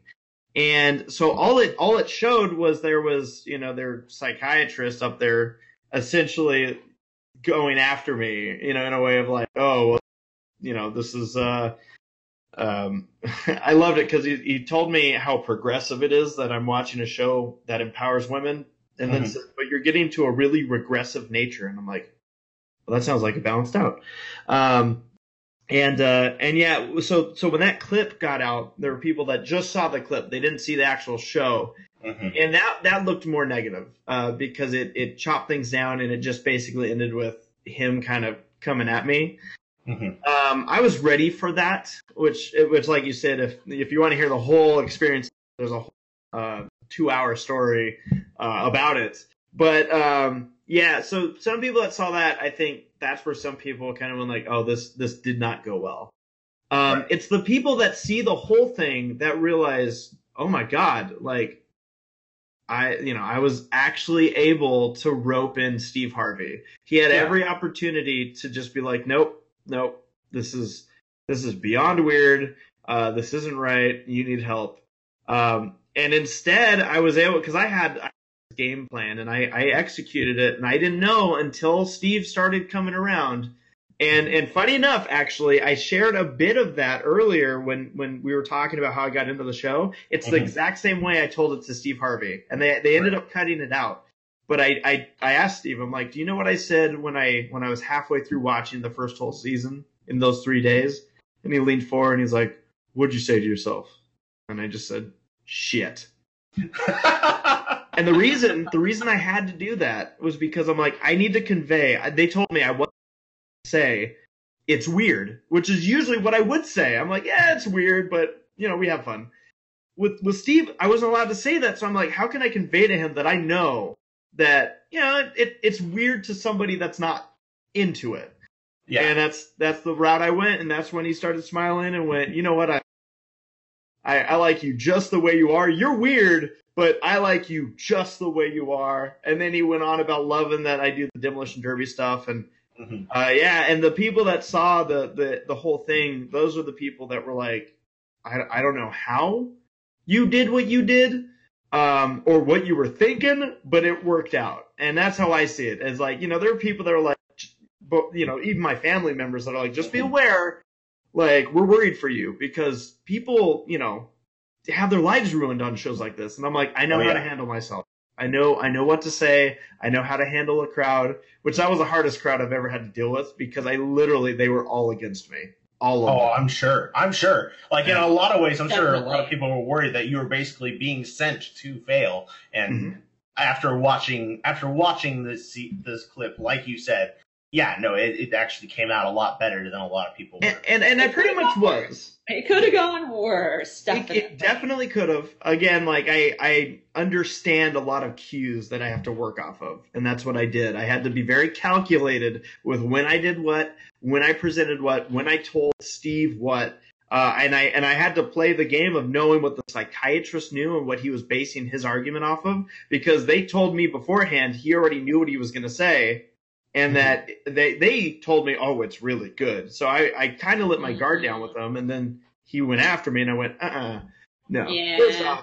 And then I even approached him oh, wait, so everything I just said is where you're getting this? Because I knew all he knew was the written up story about me. And I went, oh, buddy, let's go. So, yeah, no, I mean, one last thing I'll add to this is that when I signed a contract to be part of this show, NDA, part of, the contract itself wasn't NDA, but the contract states that the show is not responsible, basically, if your life gets ruined.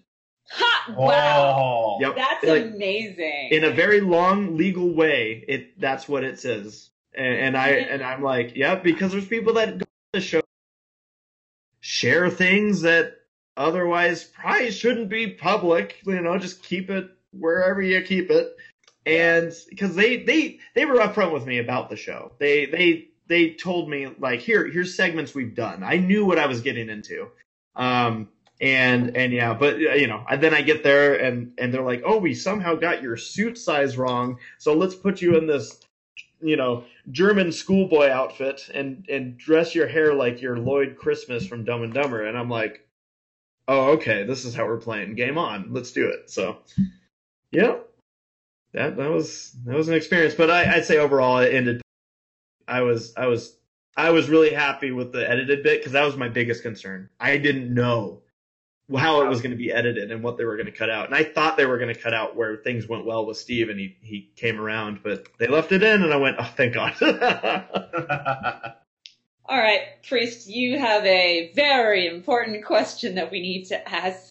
Yep, I'm going to take one more question from the thread, and then I'm going to hand it over to Flame Warfare, because I'm sure everyone's dead tired of my voice. Yeah. Number 3, we got good old fuck, marry, kill scenario. Okay. All right, so we got in the left corner, Granny Smith. In the right corner, Goldie Delicious. And in the not either of those corners, Auntie Applesauce. And that's okay. What you gonna do? God, I'm trying to look up which ones are which right now. I know Granny's. It's a lot of wrinkly folds. I'm just gonna tell you that. Yeah. There's not too much. It's basically was it the 3 that went to Vegas? Yes. God, there was that one. So I'm gonna say the one that I would fuck is that I don't remember which one she was, but there was a super thirsty pony that was hitting on Applesauce. On every dude. She obviously is totally down for let's go. So she was looking to get some sauce in her apple. That's all. What she was Yes. hitting on the bellboy. Yes, she was. So she would definitely be my answer, because it's well, at least hey, it won't. I don't even know where I'm going with this, but yes, she. God, I'm trying to remember. I'd marry. Let's kill Granny Smith. Jesus, It's losing all another damn caregiver. time. I love how everyone's like, wow, when I'm like, because everyone's like, kill the other one, damn it. But I'm gonna kill Granny Smith just to shake it up and I mean, come on, you kill them what? They're probably 5 days from dying anyways, guys. Jesus Christ. Man, we've got some serious ringtone material on this. All right. Perfect. Now then, I'm going to hand the questions off to Flame and Warfare to take our last 3 from the chat. All right, so right off the bat, y'all, can we expect more zoos in Utopia? Oh, these kind of questions. Yeah. God, I mean, would they? For some reason, this is so weird, but my mind just went to those not even post-apocalyptic, but the government taking over and being too crazy books like 1984, and I went that direction. I'm like, did they have zoos? Is there some reason that they wouldn't have zoos? But yeah, yeah. I feel like you gotta have zoos in Utopia. You know, the bigger the better. And it's I'll leave it at that. A zoo in your cornucopia. No, Enigma, no. Righto. And then what else we got here? Well, that being said, have you ever had an intestinal parasite? A baby doesn't count. Oh, in that case. No, Jesus. I don't think Wow. so. I don't think so. No, I think I mean, like, I don't know how I'd know, so I don't think so. You would know. Oh, Okay. you would know. That's what I'm thinking, so no. And from the greatest philosopher of our time asks, really the right questions, detective. Why even eat cheese? Is this a real question? Why Yeah, eat cheese? Why even eat cheese? Just That was why the question. even? But I can't even think of why you wouldn't eat cheese. Like my wife literally can't eat dairy. She's got her fun dietary things that she grew up with. As far as she also has celiac disease. She can't eat wheat, and she has gluten or dairy intolerance and all that. But even then, I ask. And tell her we say hi. Oh, I will, but I still ask her, why don't you eat cheese? And you know what the answer is? She does. Not cheese, but fake cheese, because she's so desperate for cheese that she'll and they're getting better at making fake cheese from what I hear. Like Cheese Whiz? Is that fake? I thought that was real. I thought that was genuine cheese. It actually is. It has a lot of dairy in it. It's genuinely real. I am ashamed that I know that. Anyway. It's a leaning tower of cheesa. Oh. You're bringing back some Hey. fucking PTSD for me right there. we got Goofy there. Oh, no.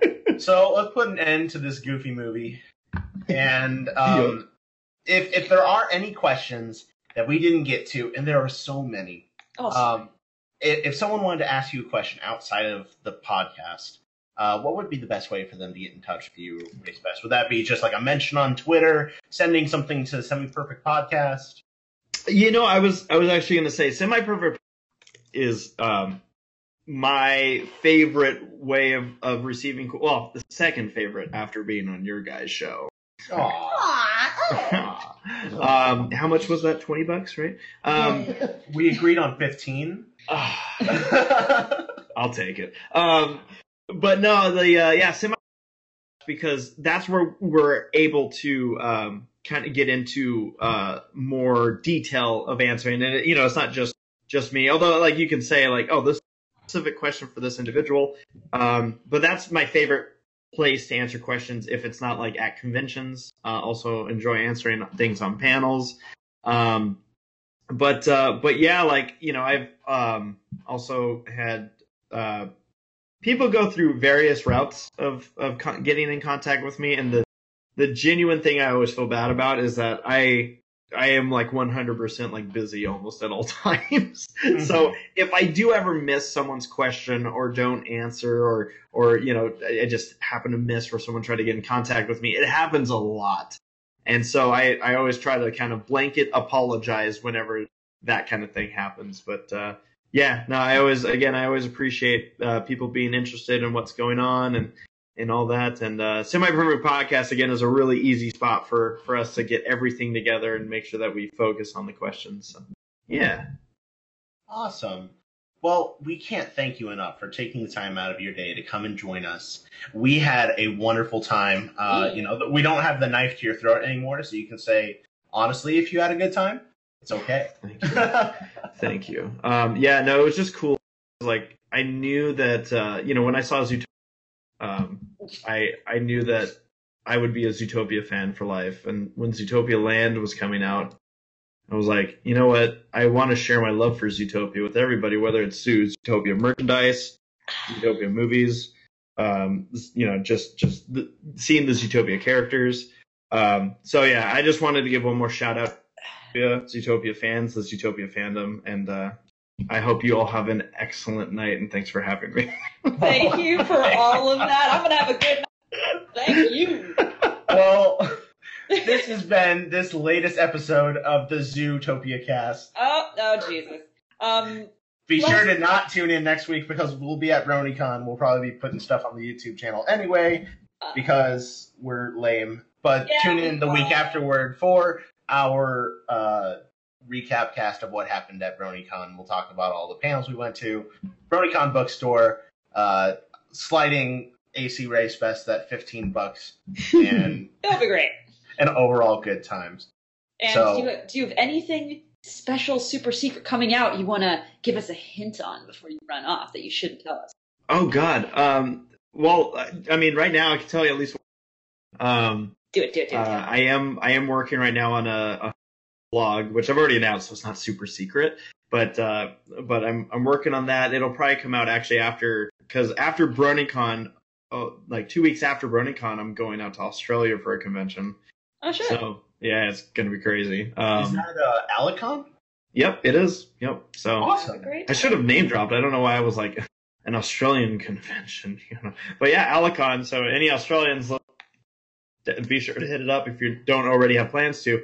But yeah, and so as far as so there's gonna be a lot of con vlogs right now, so I'm kind of on hold with a lot of content. But I'm working on a bunch of stuff behind the scenes, including, like I said, the honeymoon vlogs. Gonna get that out. A lot of crazy stuff happening there. And then there's a couple MLP show specific projects that I'm working on, in preparation for the show itself ending. I know obviously doing a Barney's React to the finale at some point here, so. There's, again, so much that I'm working on, so much that I'm doing. Actually, I'm going to throw out one other thing that some people might not realize. You guys mentioned I've been on TV. What's funny is I actually now have a show on national television that we do. What? It's on MAV TV, which is like a racing, or predominantly motorsports channel. Holy shit. Yeah, my friend Tommy and I, who I've done low budget TV with forever, it's our racing stuff. We now have a time slot where we do outlaw figure eight coverage, and it's these guys taking very expensive cars with very big motors, driving through a literal 8, so they have to go through an intersection that is uncontrolled. It's dangerous, it is crazy, and it's wild. So yeah, oh my gosh, we have so much fun with it. So yeah, hell yeah, amazing. Yeah. Well, that's all the time we have. Thank you once again for coming to join us.